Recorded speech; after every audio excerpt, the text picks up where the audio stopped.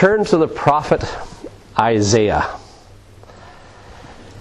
Sang a song that is rooted in this particular scripture. It's Isaiah chapter 43.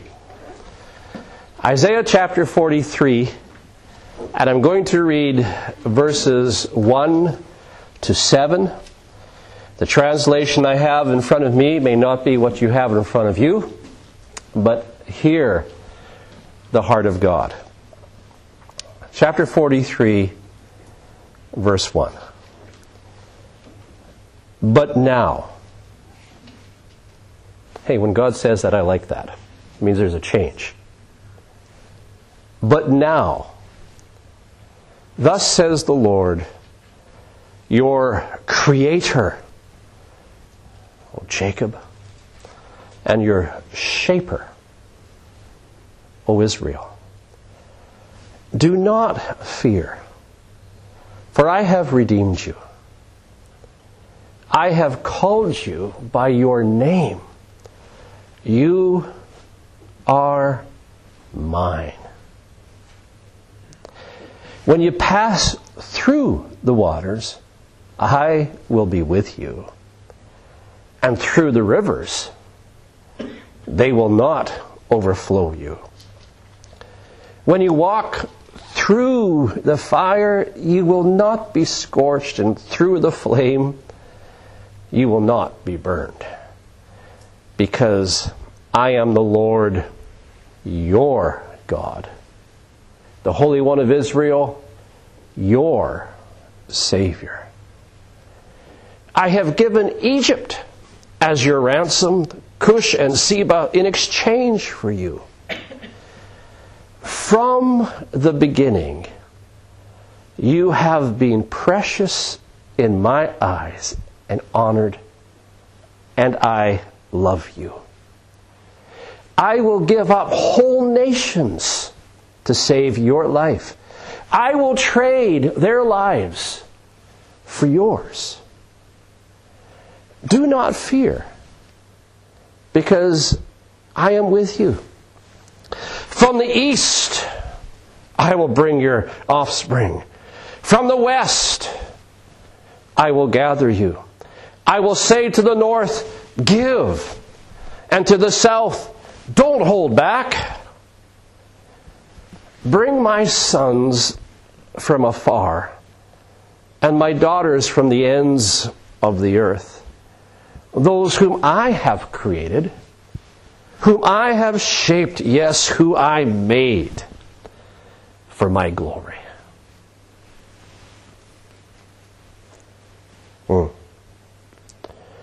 The question I have to ask myself,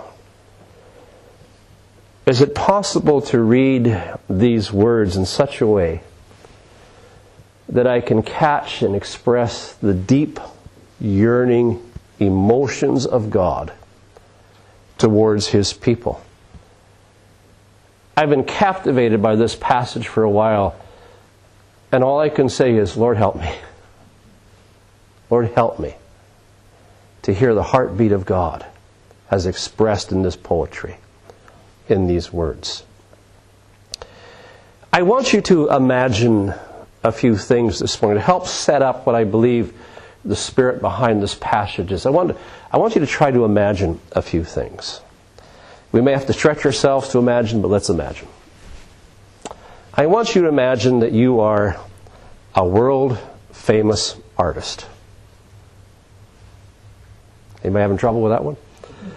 Imagine you are a world-famous artist, and you have created your life's ultimate masterpiece, and is now hanging in world-class museums. This is the final painting of your long career. And your whole identity is wrapped up in this final masterpiece of your life. Because that masterpiece is actually in picture form, it is your life story. Somehow you've caught your whole life and you put it into that painting, and it tells your life story. The world can't separate you from that painting. When it sees that painting, it sees you. All right, I want you to imagine that that painting is worth £1 billion. You're a good artist, aren't you? I want you to imagine that it's worth £1 billion. It's in the world-class museums, and right beside it is the work of Picasso. Right beside it is the work of Rembrandt. Right beside it is the work of Da Vinci. All the great painters of history. Your painting's there. It's the climax of your life's work to put this together. I want you to imagine how many years it took you to paint this last picture. To perfect it. To get the symmetry of it just perfect. To get the balance of it just perfect. To get the texture of it just perfect. To get the colors of it just perfect. You realize this is a several-year project. This is not done overnight, in a week, or in a month. This is a several-year project, this one painting alone. I want you to imagine the life story that you are telling in creating this painting. Because this painting is really the story of your heart. It's the expression of your hopes, your dreams, your thoughts. It's the expression of your visions. And I want you to imagine how much thought was invested into this. How much vision, how much planning was put into it. I want you to try to imagine the emotion that you have spent in the creation. And I want you to imagine as you relive your whole life and you're translating your life onto the canvas, the tears that you have shed, as you're bearing your heart and you're transferring your whole soul out of you onto this canvas. You're a master painter. And you have the ability to express your soul and your heart through painting. I want you to imagine the years, the effort, the emotion, the pain, the tears, the hopes, the dreams that have all been somehow transferred to that canvas.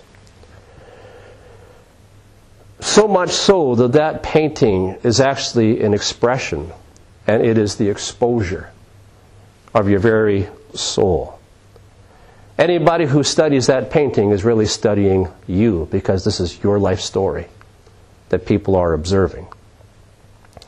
After it's finally complete, after several years of pouring your heart out into this one painting, those emotions will linger with you for life. Always there. Always there. Because this is just not another painting. It's the full revelation of who you are.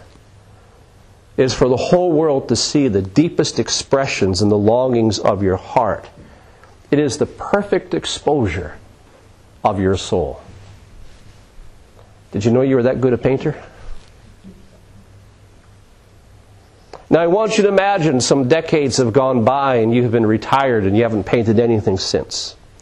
Some decades have gone by and you have allowed this masterpiece of yours, this exposure of your heart and your soul for the world to see. You've agreed to allow it to be taken out of the museum and put out on an exhibition somewhere else. And I want you to imagine that in moving this picture, this painting, somebody dropped it.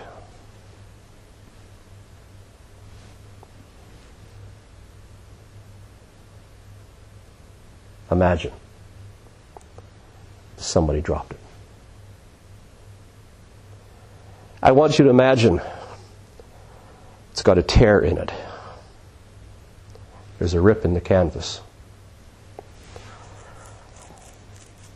Folks, it's just not the canvas that's got a rip in it.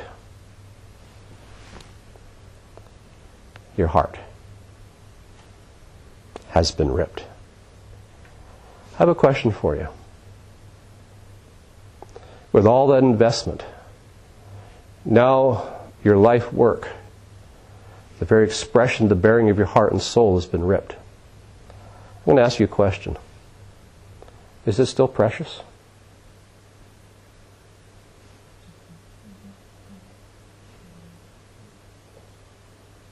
What's your attitude towards it?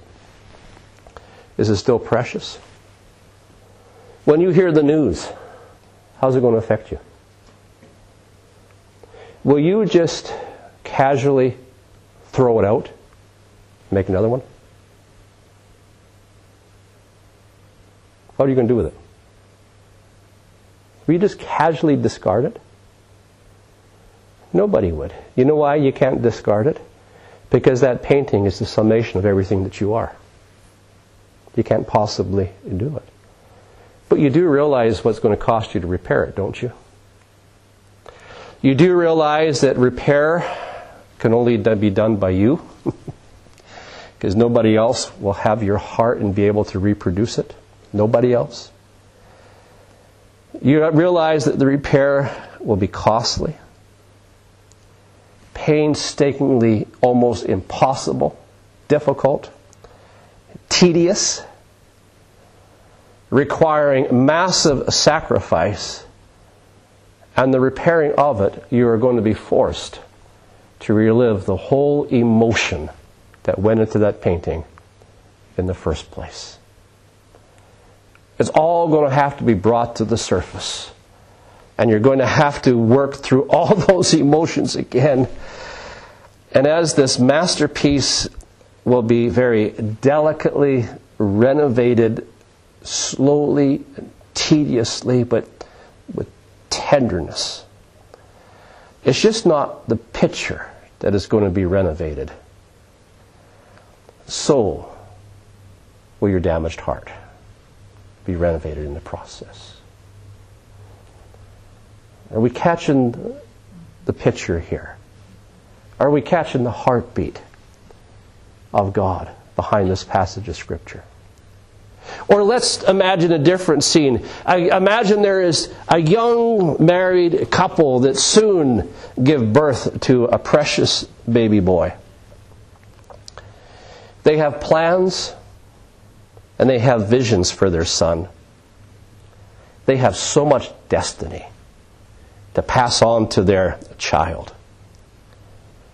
And they invest every waking moment of their lives into him, to cause that child to flourish and become everything he was born to be. He was born for destiny. They know it. And they're raising this child for destiny. And then, can you believe it? After he is grown, after all the love and affection and the investment poured into his life, for some unknown reason, he turns on his parents and brutally violates his caring parents without any regard for their sacrifice whatsoever. The crime against them is gruesome. So much so, he is convicted of his crime. And is going to begin one very, very long sentence in prison. Decades go by. But the grief and the disappointment in his parents' heart never seems to heal. They live with this bleeding, open wound that never closes over. They had such hopes and desires for their son. But time marched on and the decades are passing by, and now the sentence is almost over. The parents are now older. What is the now elderly parent's attitude going to be as their son finishes this decades-long sentence? Has he come to his senses? Has he been delivered yet after all this time from the deceitfulness of his own heart? If so, what response can that wayward son expect from his now elderly parents that he so brutally violated? At the beginning, the son was precious to them. Is the son precious to them now?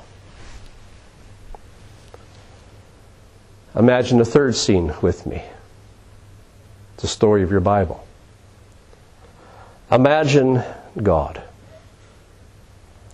I want you to imagine the world that He created, that He yearns to be filled with His glory. As He paints His masterpiece, I want you to imagine this desire to create this masterpiece, this world, and have it filled with His glory. And then imagine that He gives birth to a people. The ultimate climax of His creative acts, the creation of His people. The full revelation of His heart when He paints His people into this picture. The full revelation of His heart.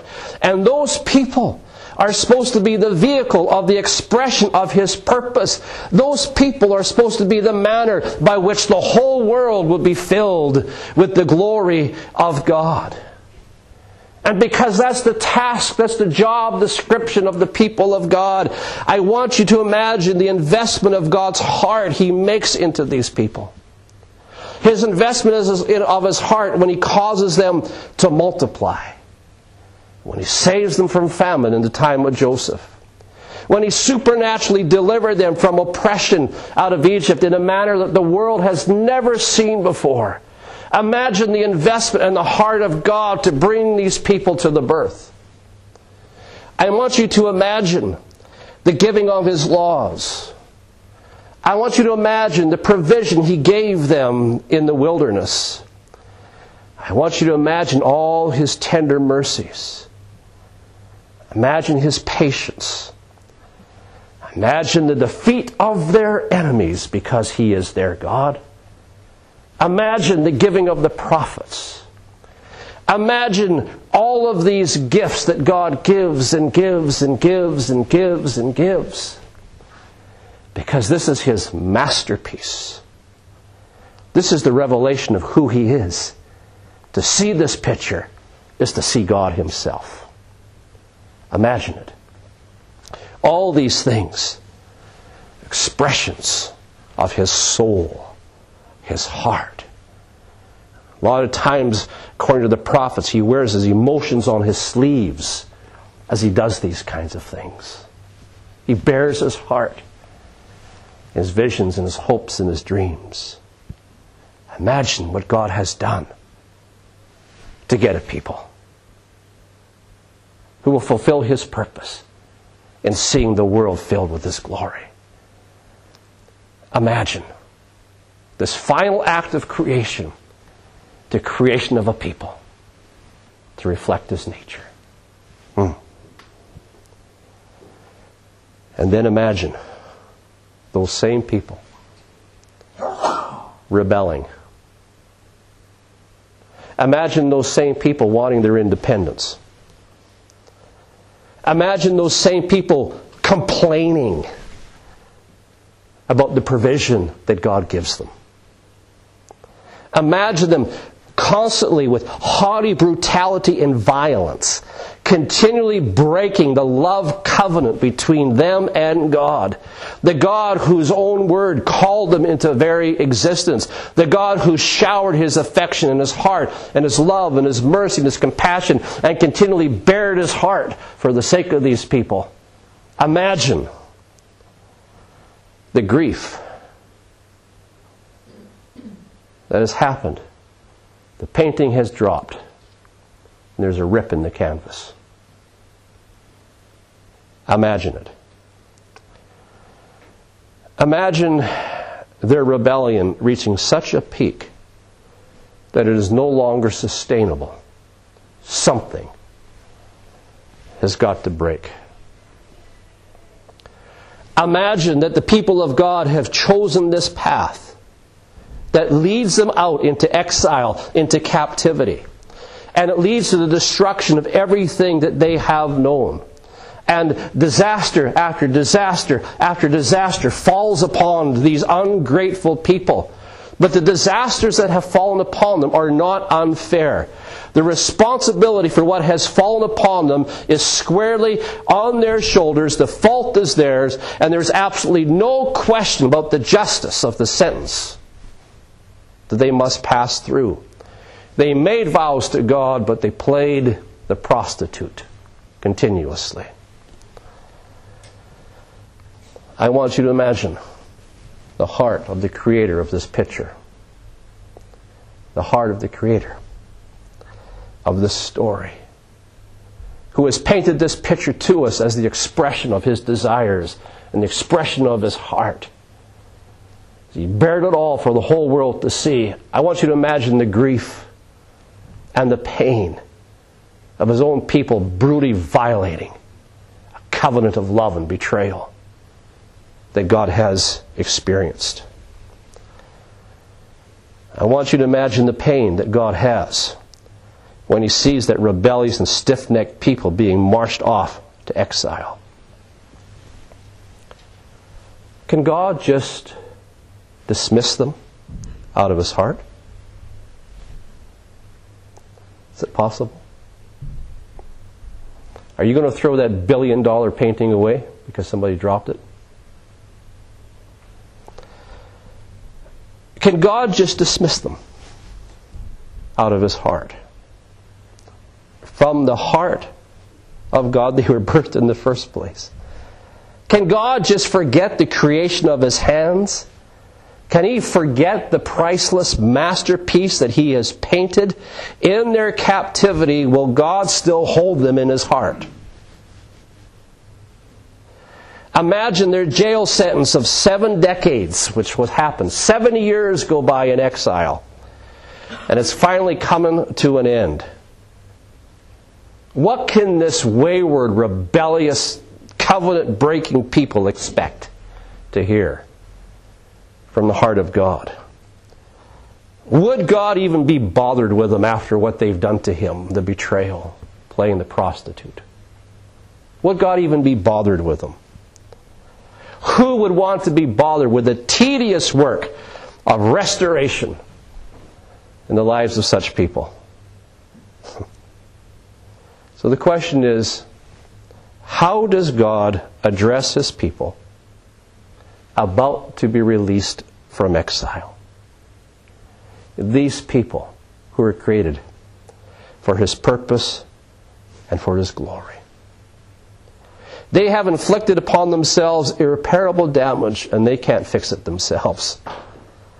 What will God do, and what will he say?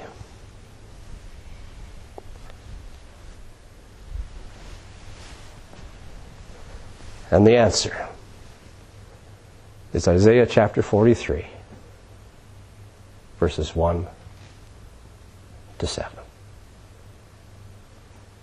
Folks, have we any idea of the mercies of God?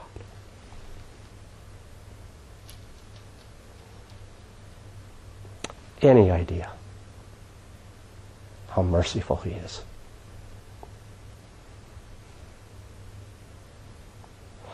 It's overwhelming.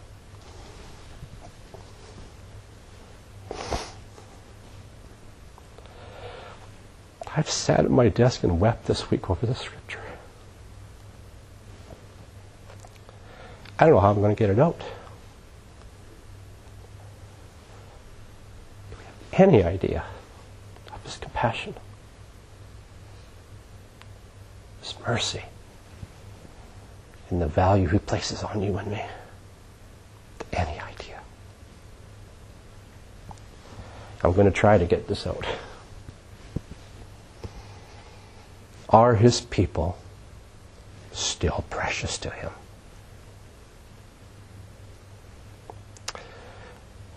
What is the answer as the exile comes to its close? Church, let me shout it. A new day has arrived.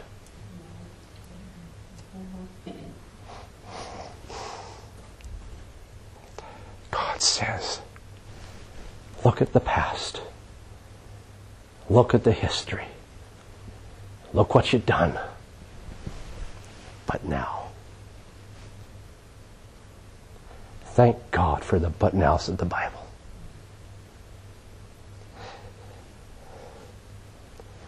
Mercy wins. Mercy wins. Mercy rejoices over judgment. Folks, love wins.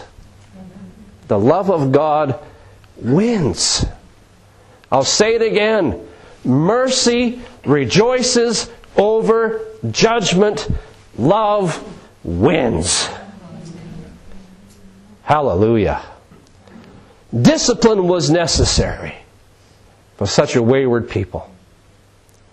But discipline is not a negation of your election. Discipline is not a suspension of God's loving care. Newsflash, no sin can turn God's heart away from you. Amen. No sin can turn God's heart away from you. Repeatedly through these chapters of Isaiah, Isaiah speaks of God's ability to save, but he also speaks of God's desire to save. His desire to save. And this whole chapter 40 to 55, doesn't it open up with these words? Comfort. Comfort, my people. Call out to her that her warfare is accomplished and that her iniquity is pardoned. God says, but now. It's a new day. It's a new day. Love has won over judgment. Mercy has won over judgment. God cannot walk away from His masterpiece. Can't leave you. Not possible. He's got too much investment to walk away. He's bared His heart and He's bared His soul to you. And He can't walk away no matter how you've treated it. Folks, He's a merciful God. The problem of restoration, folks, is not on God's side.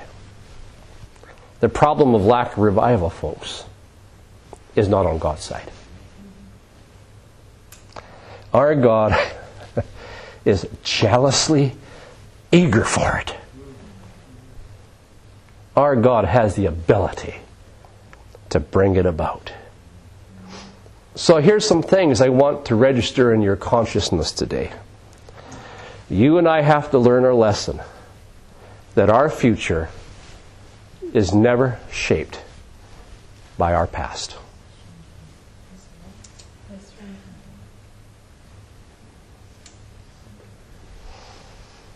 Our future is never shaped by our past. How many are going, am I ever glad of that? Our future is not shaped by our past. No matter how blind and deaf and stupid we may have been, thank God our future is not dependent and not shaped by our past. Our future is rooted in the character and the nature of God. God is the shaper of my future, not my history. Not my past. God, to whom we belong, is the one who's going to shape my future. People of God, God says, but now. It's a new day. But because we know our past, fear grips our hearts. We're afraid. Because of our behavior in the past, we're afraid. But God addresses the fear in our hearts with tenderness, with yearning affection. He addresses all that fear with two words. But now.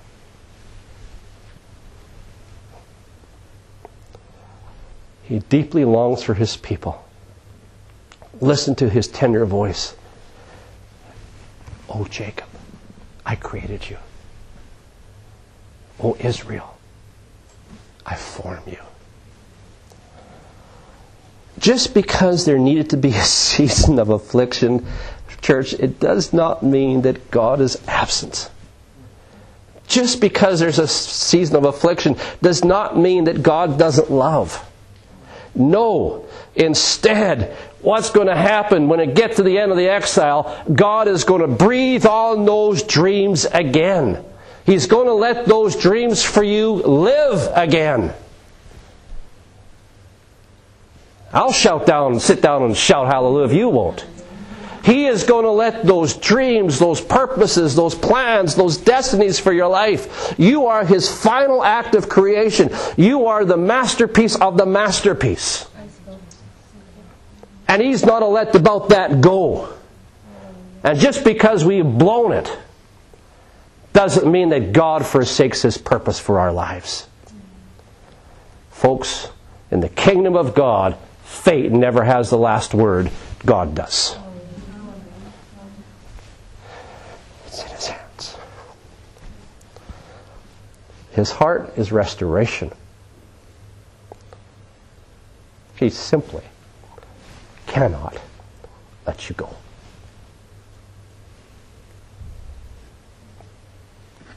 Four reasons, Isaiah says.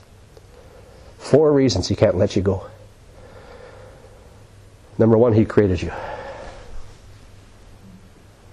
Isaiah draws upon the language of Genesis chapter 1 and Genesis chapter 2. When God gave birth to His people, folks, you are the final stroke of His paintbrush on that masterpiece. You're the last thing He painted in there.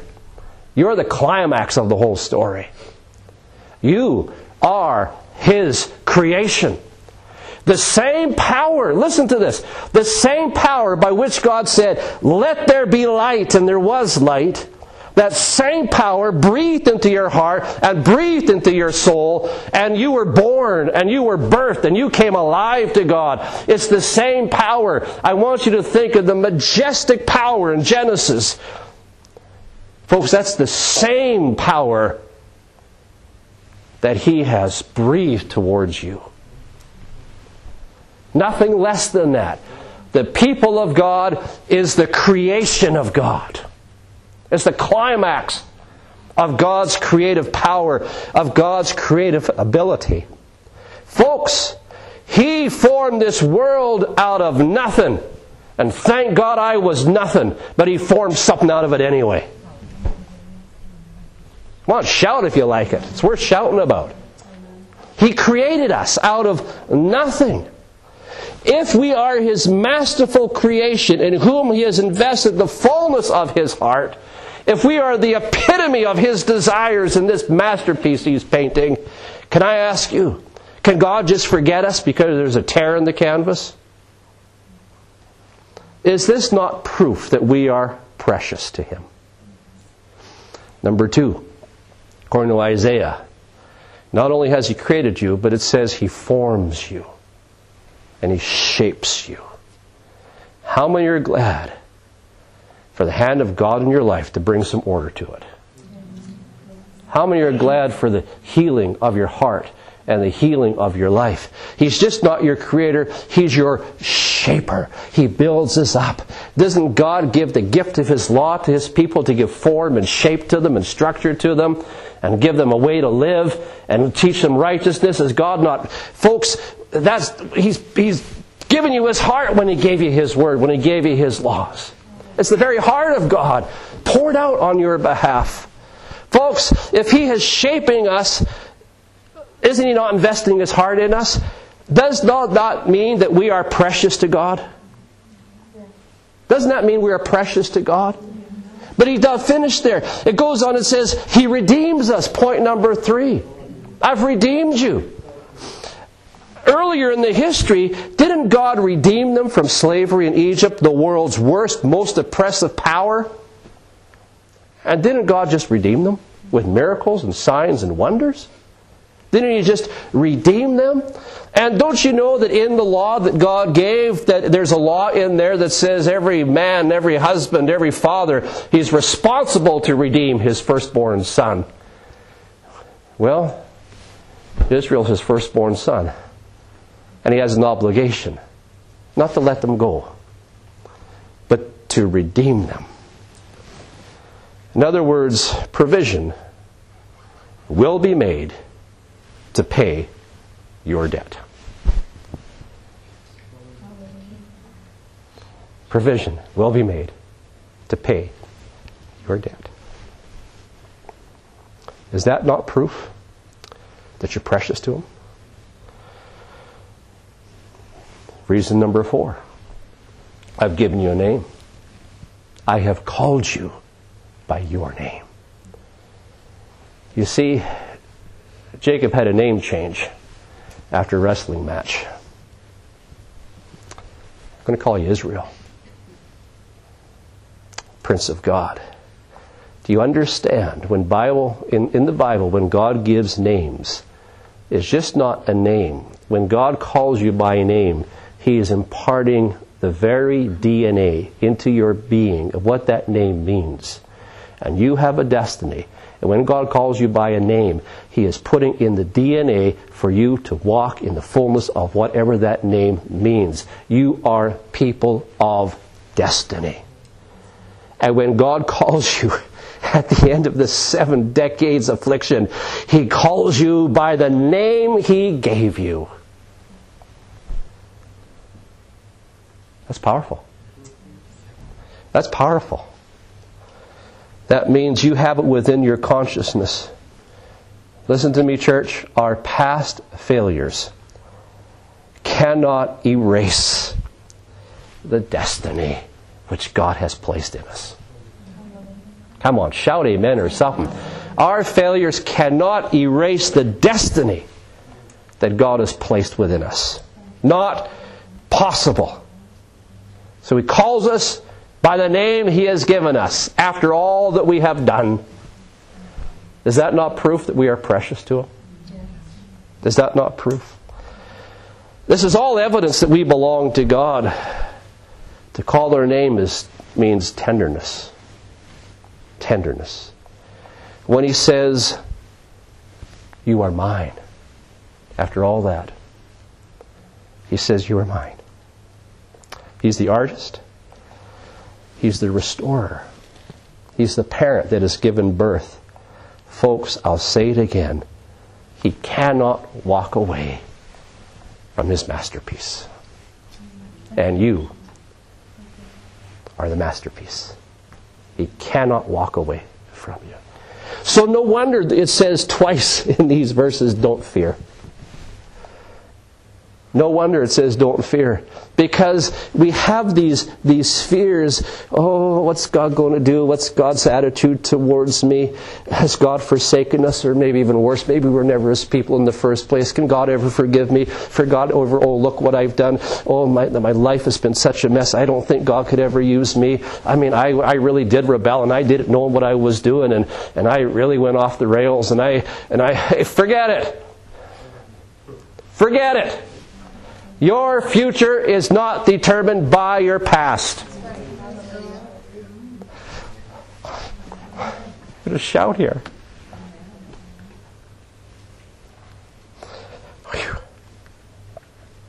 Get into your future. You're going to go through some tough times. I'm not a preacher that says you're not going to have any affliction. He doesn't say, if you go through the waters or the floods. He says, when? So I'm not going to lie to you. Life can be tough.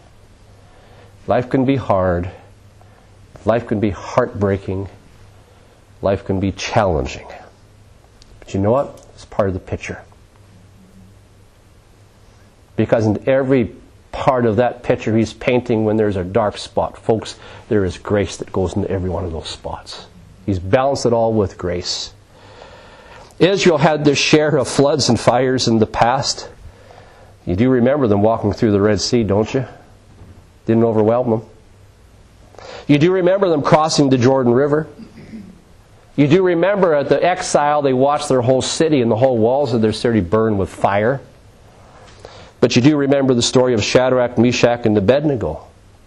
You do know that Moses said, while you were in Egypt, you were in the iron furnace. They know all about floods and they know all about fires. But listen to this.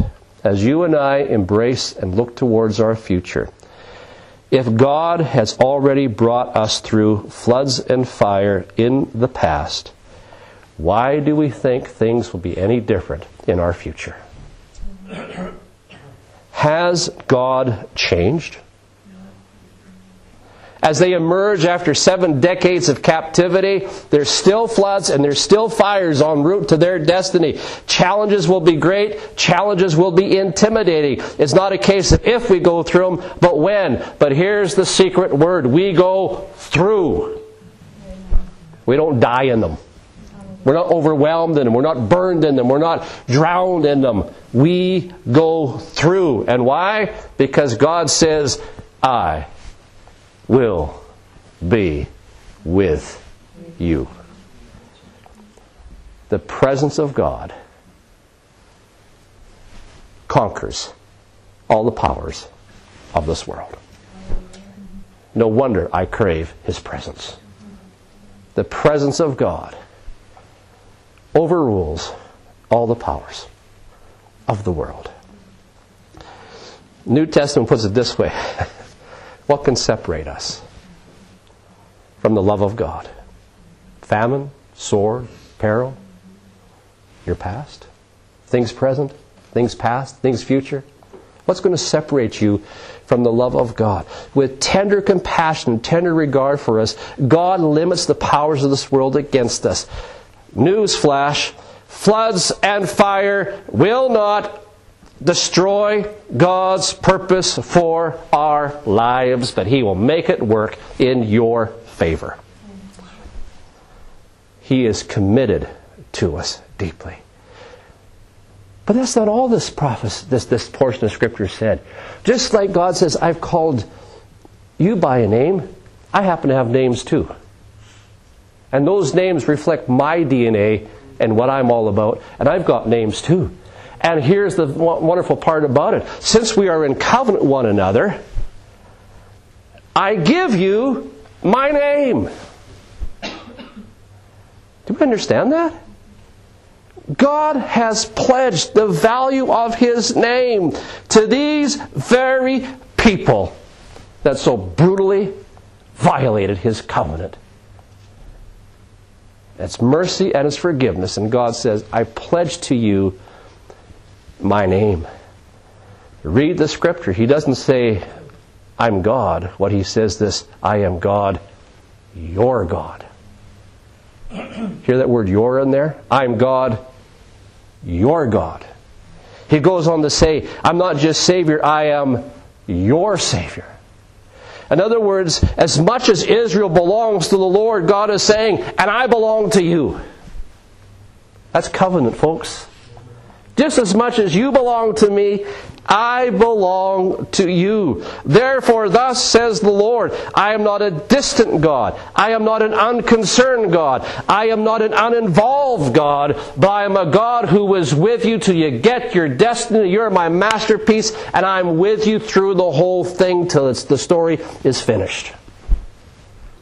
That is our God. As the Holy One, He's referred to as the Holy One.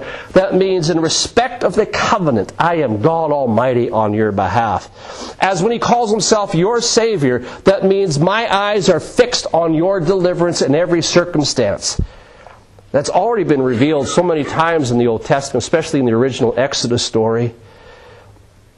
God has not changed. To prove His commitment, listen to this. To prove His commitment to you, He says, tell you what I'm going to do. I'm going to say something to you that you people in captivity, I hope you can understand. I'm going to tell you, to prove my commitment to you, I'm going to ransom you. I am going to pay a ransom for you. Now wait a second. Ransom implies sacrifice. Ransom implies that love is going to be proved by some expense of some sort. So at what cost is God going to ransom His people? And I like what it says. I'm going to trade Egypt, Cush, and Seba for you. And you might say, what's that? What's that? What does that mean? I hope you realize the lush Nile River was the prize that every world conqueror wanted. When Assyria marched across the plains of this world, they were going for that prize. They never got it. When Babylon was marching across the world to take the whole world under its domain and authority, they never got it. No kingdom has ever won that territory.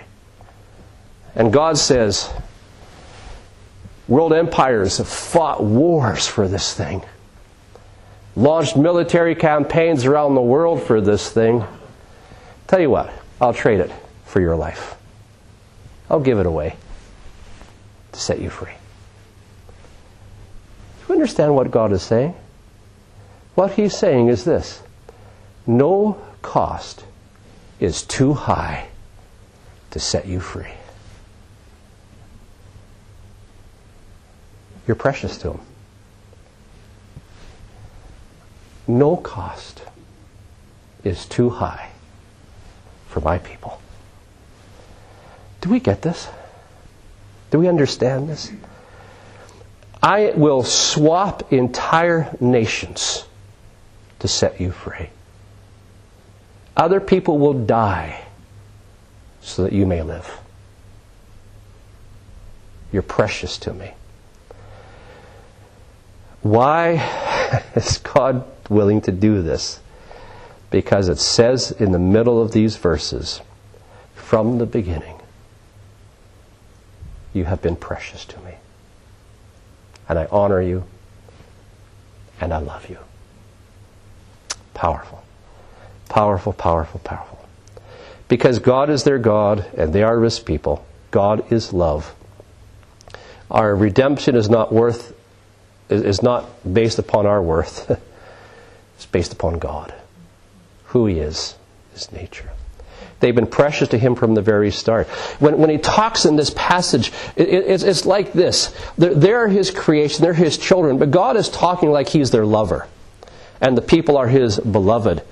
Now, God clearly sees His people as beautiful. Now, how many know that beauty is in the eyes of the beholder? Oh, such a lovely girl she is. Beautiful. Oh, and I'm scratching my head. What? What? You consider that lovely? What? But God looks at you, knowing that the canvas is ripped, knowing that the painting has been dropped, knowing that repair needs to be made. And He looks at you and says, you're beautiful. You're drop dead gorgeous. Oh, you make my heart beat. You're beautiful. Maybe other people can't see it, but I tell you what, God can see what other people can't see. When He looks at you with all your flaws and the rips in your canvases and all the mistakes you've made in life, He says, you're beautiful. He's a star-struck lover. He just can't get the beauty of you out of His head. Can you imagine such a response from God? Such a response from God. You're His masterpiece. You're precious to Him. He's made you honorable. He has conferred a lot upon you. All your mistakes of the past don't make you any less precious to Him. He can perfect whatever concerns you. He is the master painter. But folks, when the painting gets ripped, He is the master restorer as well. He is the master restorer. So God's going to call His people back from all over the world. Through that exile, they have been scattered to the north, east, the west, and the south. They are literally thrown across the globe. And God says, what does that matter to me? I'm God. I will bring them back from everywhere. There is nowhere that your sin could have taken you that I cannot bring you back. He loves you to the uttermost. He saves you to the uttermost. No matter where your sin has scattered you, God says, give it up and send them back to me. That is our God. In other words, His presence overrules all the powers of the world. Folks, if God before us, who can be against us? So, God will show His glory to the whole world through you and me, believe it or not. You might as well quit resisting. God's just going to do it. Let Him do what He wants to do. He's going to show the world His glory through you and me. Our God is just not another one of many gods of this world. He is the one and only God from eternity to eternity. You are His workmanship. You are His masterpiece. We are His children. We're made in His image. We are His people. We're called to reflect His glory. He is the God of restoration. Yes, we have made mistakes.